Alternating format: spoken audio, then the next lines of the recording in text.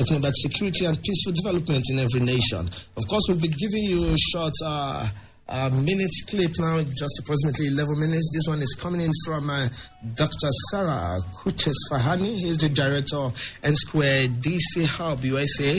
Of course, our focus is going to be on international organization and duties towards nuclear safety and security. Stay tuned, happy listening. Don't go away. When we return, we also have a colleague right in the studio talking about the person of Baz Jeremiah. He's the president of Nigeria Young Generation in Nuclear Host AfriNuke podcast. On today's episode, is going to be informative, educative, and entertaining. Stay tuned. Don't go away. And through the desert, through the forest, in the morning, they're always. My name is Sarah Kuches-Fahani, and I am the director of the N-Square DC Hub. N-Square is a funders collaborative that was created in 2014 to introduce innovation and creative thinking into the nuclear risk reduction space. I am also a columnist for the Bulletin of the Atomic Scientists. While I am British, I am based in Washington, D.C. I have over 17 years of professional and academic experience in the fields of nuclear non-proliferation and nuclear security, and I have held research, analysis, teaching, and managerial positions at a variety of organizations, including at a national nuclear weapons laboratory, a non-governmental organization, a university, and at various think tanks around the world, primarily here in the United States and across Europe. I am truly delighted to be here with you today. The AfriNuke producers have asked me to talk about international organizations that deal with nuclear security. So what I want to do on this podcast is to briefly outline why international organizations are necessary, what international organizations exist in the nuclear security space, what impacts they have made, and a call to action for all the listeners out there. So to begin, let me take a few minutes to explain why I think international organizations are important. The role of international organizations is to help set the international agenda, mediate political bargaining, provide a place for political initiatives, and act as catalysts for the coalition formation. In short, they facilitate cooperation and coordination among member states. They are primarily made up of member states who agree to join truly through a voluntary basis. They can help promote international peace and security and, of course, international cooperation. Think of it as making the whole world a small global village, if you will. The most famous example of an international organization is the United Nations, the world's only truly universal global organization with membership of 193 countries. The UN aims to maintain international peace and security, develop friendly relations among nations, achieve international cooperation, and be a central focal point for harmonizing the actions of nations. There are, of course, regional organizations, which are quite like international organizations as they incorporate international membership. However, their membership is characterized by boundaries and demarcations characteristic to a defined and unique region or geography, such as continents.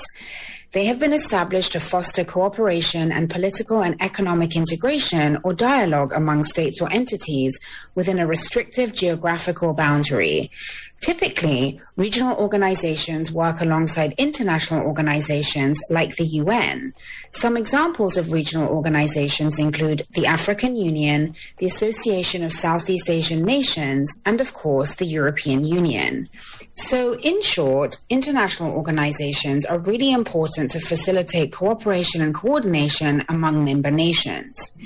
Moving on to what international organizations exist in the nuclear security space, I want to focus primarily on the International Atomic Energy Agency, also known as the IAEA.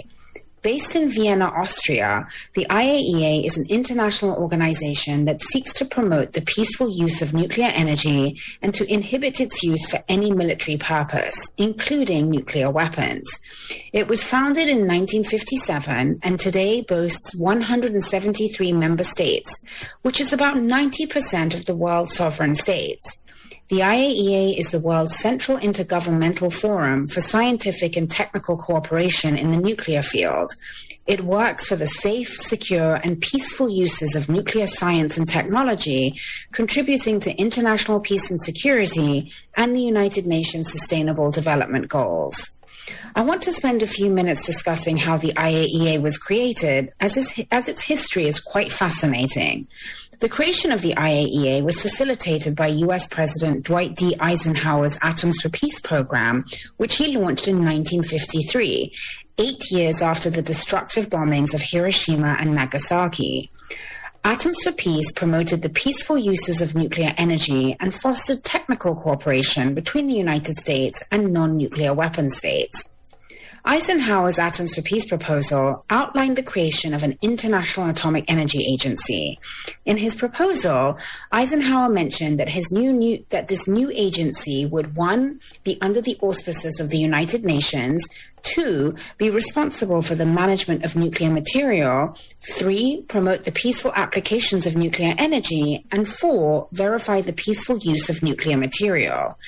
Essentially, these are all at the heart of the IAEA's 3 missions, which include, number 1, the peaceful uses of nuclear energy, number 2, nuclear safety, and number 3, safeguards, which are a system of inspection and verification of the peaceful uses of nuclear materials, which basically ensures that these nuclear materials are being used exclusively for peaceful uses of nuclear energy and not for the development of nuclear weapons. So, as I mentioned, the IAEA is an international organization that seeks to promote the peaceful use of nuclear energy and to prevent its use for any military purpose, including nuclear weapons. I'd now like to run through who has headed the agency since its creation. Since its inception, we have seen 6 director generals, all of whom have been men, but from various parts of the world. The first Director General from 1957 to 1961 was Sterling Cole, an American congressman who served as the chairman of the Joint Committee on Atomic Energy of the U.S. Congress. He was the first and the only Director General from a nuclear weapon state. In fact, every Director General since Cole has come from a non-nuclear weapon state, which I believe is the mandate of the agency. After Sterling Cole, we saw Dr. Sigvard Eklund, a Swede. He was a distinguished Swedish scientist and was first appointed the IAEA Director General in 1961, and he held that position for 20 consecutive years until he retired and was named Director General Emeritus. During his tenure, the main scientific and technical programs, including supporting research and analytical laboratories, were established and developed. Next up, we saw Dr. Hans Blix, another Swede, who was the Director General from 1981 to 1997. Dr. Blix guided the agency through the Chernobyl disaster, revelations of a clandestine nuclear weapons program in Iraq, and the North Korean safeguards violations. Under Blix's direction, the framework for strengthened safeguards was established, and the international legal regime for nuclear energy was bolstered. Then we saw an Egyptian, Dr. Mohammed El-Baradei, who served as the Director General from 1997 to 2009. And in fact, under his directorship, he and the IAEA were awarded the Nobel Peace Prize. We then had a Japanese Director General, the late Yukiya Amano, from 2009 to 2019, who had extensive experience in disarmament and non-proliferation diplomacy, as well as nuclear energy issues. Currently, the IAEA Director General is a seasoned Argentinian diplomat, Rafael Grossi. So my first call to action is, when might we see a female IAEA Director General? How great would it be to see an African Director General of the IAEA, or even a Nigerian female Director General? Now that is the dream. Over the years, the IAEA has done and continues to do a lot of good in terms of nuclear safety and security.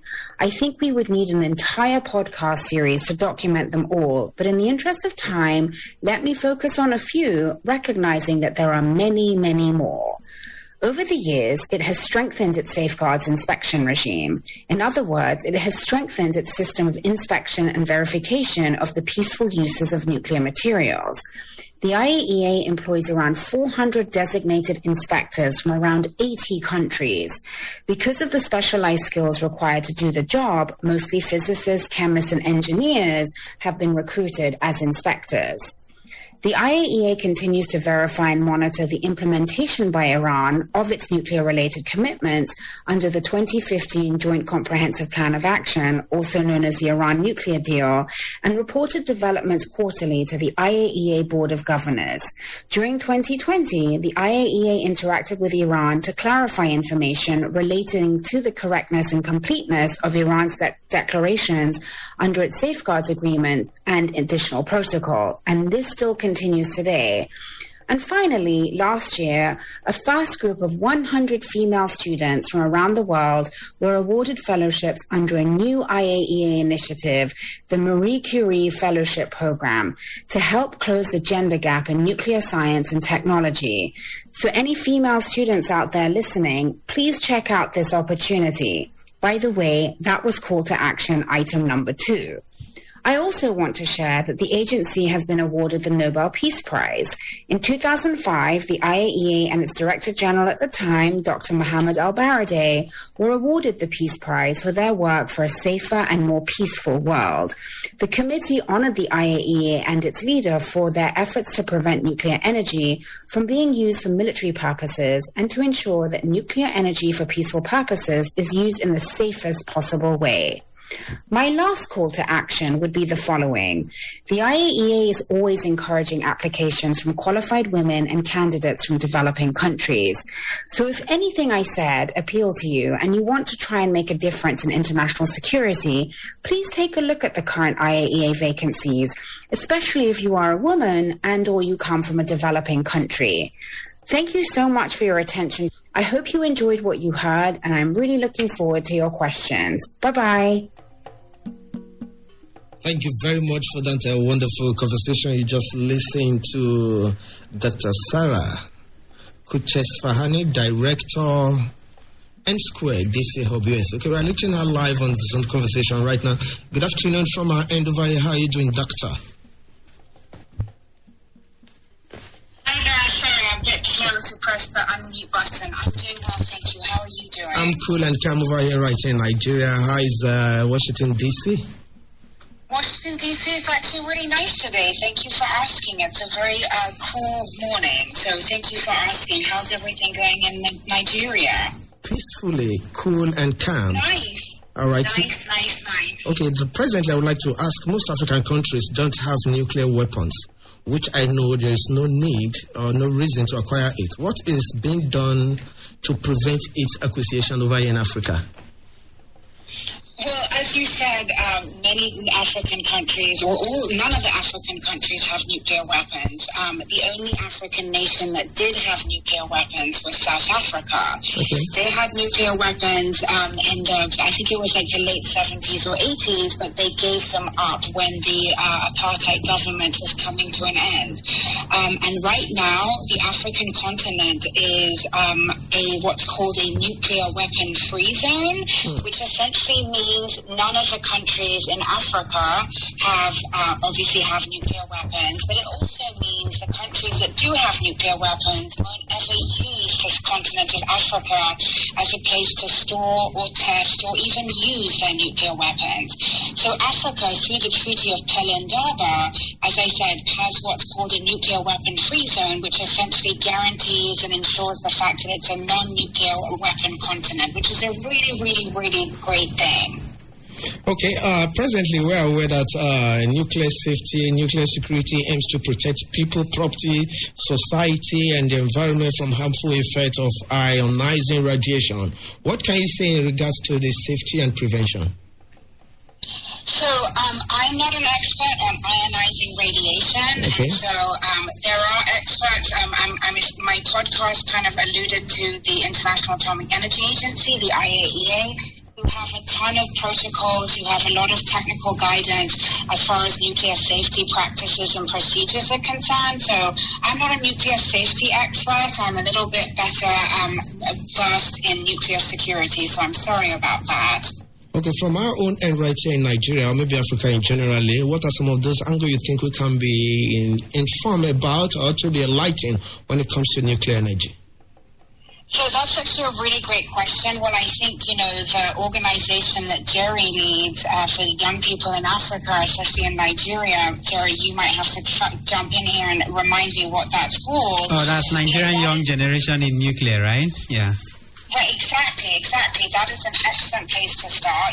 There are many universities in Nigeria and, of course, throughout the continent of Africa that have not necessarily nuclear programs per se in their universities, but they have engineering departments, they have physics departments, and they have, non-scientific departments such as political science and history that I think can help inform young people about the issues relating to nuclear weapons, nuclear security, and nuclear safety. So through Jerry's organization, through other kind of, university engagements throughout the country and throughout the continent, it's a really good way to kind of get the next generation, if you will, of these new nuclear experts to kind of get in tune with the dangers associated with nuclear weapons and kind of spread the word that, we don't really need these things. Okay, you made mention of danger associated to nuclear weapons. What are some of these common dangers you think we can be aware of?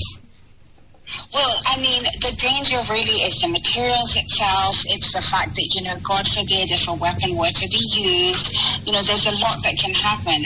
We just have to refresh our memories and go back to the history books and look at the devastation and destruction that we saw with the bombings in Japan of Hiroshima and Nagasaki. That was 70 plus years ago, and that damage and devastation and destruction was within a matter of seconds, but it lasted, the lingering effects lasted a very long time. Now, as I said, that was 70-something years ago. That technology has been improved, has been modernized 70 years since. So, I don't even want to think about the unspeakable damage that, another nuclear attack could kind of, could bestow upon a country, bestow upon a population. So it's not just the imminent attack. It's not just, the actual fact that, once the bomb is dropped, the devastation happens there and then. There are lingering, lasting effects too, with radiation exposure, exposure to cancer. There's a lot of danger associated with nuclear weapons. Okay, we are aware in some African countries, some of these weapons are privileged to be smuggled through porous borders across the globe, and maybe some of these militants using it in attacking government facilities and infrastructures. And what do you think can be done to dissuade the minds of those perpetrators against the nation? So that's a really good question, and honestly, it really does come down to kind of raising awareness about these issues. Okay. I think it's wonderful that, Jerry is doing the AfriNuke podcast because, as we all know, not very many people know much about nuclear weapons. And so the more we can raise awareness about these issues, the more we can raise awareness about the dangers associated with these weapons and their materials, I think the more, and it's not necessarily a question of education, it's a question of letting people know that the world possesses nuclear weapons. Only 9 countries do, but it's just why are we, the global kind of community, basically putting our safety, our security in the hands of these 9 countries that have nuclear weapons? It's not fair, it's not right. And so the more we can kind of, like I said, raise that awareness of these issues, the more we can get people kind of involved and kind of aware about it, and so that they kind of know what to look for and kind of what not to look for. Okay, talking about this awareness, just the way we are doing right here on Armed Forces Radio, what other means or medium you think more awareness can be created? So again, this is such a great question, and I think this is part of the struggle that the nuclear policy community has. How do we create awareness? I don't think it's necessarily about scaring people. We don't necessarily want to fear people or shock people, but we just need to let people be aware of it. Even in countries that have nuclear weapons. So let me take the United States because this is where I live. Let me also take the United Kingdom because this is where I come from. Even those countries that have nuclear weapons, their own population, I can hazard a guess and say, more than half of their own populations don't even know anything about nuclear weapons. So how do we make people aware of it? I really do think it starts, at school. We need to be, I kind of said it's not really got anything to do with education. I don't mean at the sense at the higher level education. Students right now, children are being exposed to climate change. They're being exposed to threats posed to the environment. Okay, yes, they can can see it, they live through it, they feel it. But why are we not exposing our children to kind of the dangers posed by nuclear weapons? They should be aware of it. And I feel like the more people we can get to know about it, the better. We can also do like what Jerry and friends are doing with this Afri-Nuke podcast. We're raising the awareness in for an entire continent. We've got to do kind of media stuff. There's been some really great attempts here in America. I don't know if you have the show Madam Secretary in Nigeria. It's a very good show, but for example, N Square was very involved in teaming up with an organization called the Hollywood Health and Society out of the University of Southern California. They have like a journalism kind of film and journalism school. N Square was able to kind of, connect nuclear experts to kind of Hollywood screenwriters, if you will, to help introduce the issue of nuclear weapons in kind of like mainstream TV shows. Okay. I'm not saying we should like go to Hollywood and create like, a blockbuster about the we don't want to romanticize it. We don't want to sensationalize it. We don't want to make it fearful. But I think the more exposure we can try to kind of raise with it, whether it's through media, whether it's through books, whether it's through museums, whether it's through kind of art installations, the better we can kind of bring people along and have everyone have a better understanding of the dangers posed by nuclear weapons. Thank you very much, Dr. Sarah Kushes-Fahane. We want to appreciate you, Director N Square DC Hub USA. We shall be opening a phone line to see if we can be able to get 1 or 2 calls to ask you 1 or 2 questions. But before them, I will be introducing Mbazo Jeremiah, President Nigeria Young Generation Nuclear Host, Afri-Nuke podcast right here now.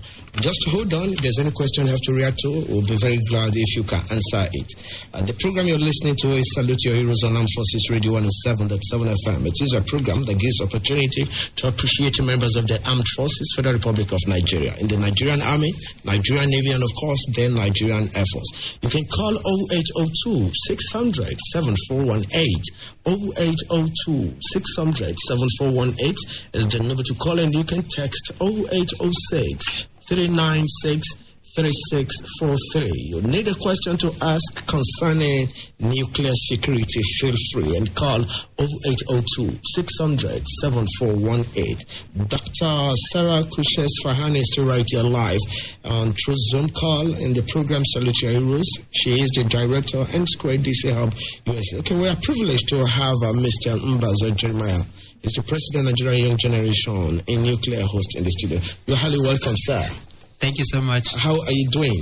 I'm cool. Okay, what is Nigeria's position when it comes to ensuring nuclear security? Well, thank you for that question. Very nice question from you. Nigeria's position is very much in line with the Africa's position by being a party to the signature of the Pelindaba Treaty, the Non-Proliferation Treaty that has been signed both in Africa and also internationally. So Nigeria is very much part of this signature, and they have, I think, ratified it as well. Okay, why is the youth involvement important for nuclear security? Oh, thank you so much. When we talk about security in Nigeria, and the common one we know that is happening that we are currently grappling with is the Boko Haram. And when you look at the age group of the people perpetrating this mayhem or nefarious act, as you said, are mostly people in the youthful age group, right? So, and it's so important for us to get these people well informed and also kind of try to make them know the effect or the outcome of this kind of actions. And that's why we are a little bit more focused on the young people, because they are the energy, they are the real driver and the engine of the society that actually gets any decision you want to make to action. So if we get them to act in the right way, then I think we don't have to worry much about the negative aspects. And lastly, okay, we'll have a caller. Hello, good afternoon. Hello, good afternoon. Hello. Or you can still call back, call 0802 600 7418 and Salute Your Heroes. We are looking into nuclear security as the last segment of the program. You can still call 0802 600 7418. We have 3 more minutes before we call it a wrap on today's show. And lastly, Mr. Jeremiah, your question: what is being done to sensitize our youth on the importance of nuclear? Before then, we've lost the call again. Can you react to that? Okay, thank you so much for that question.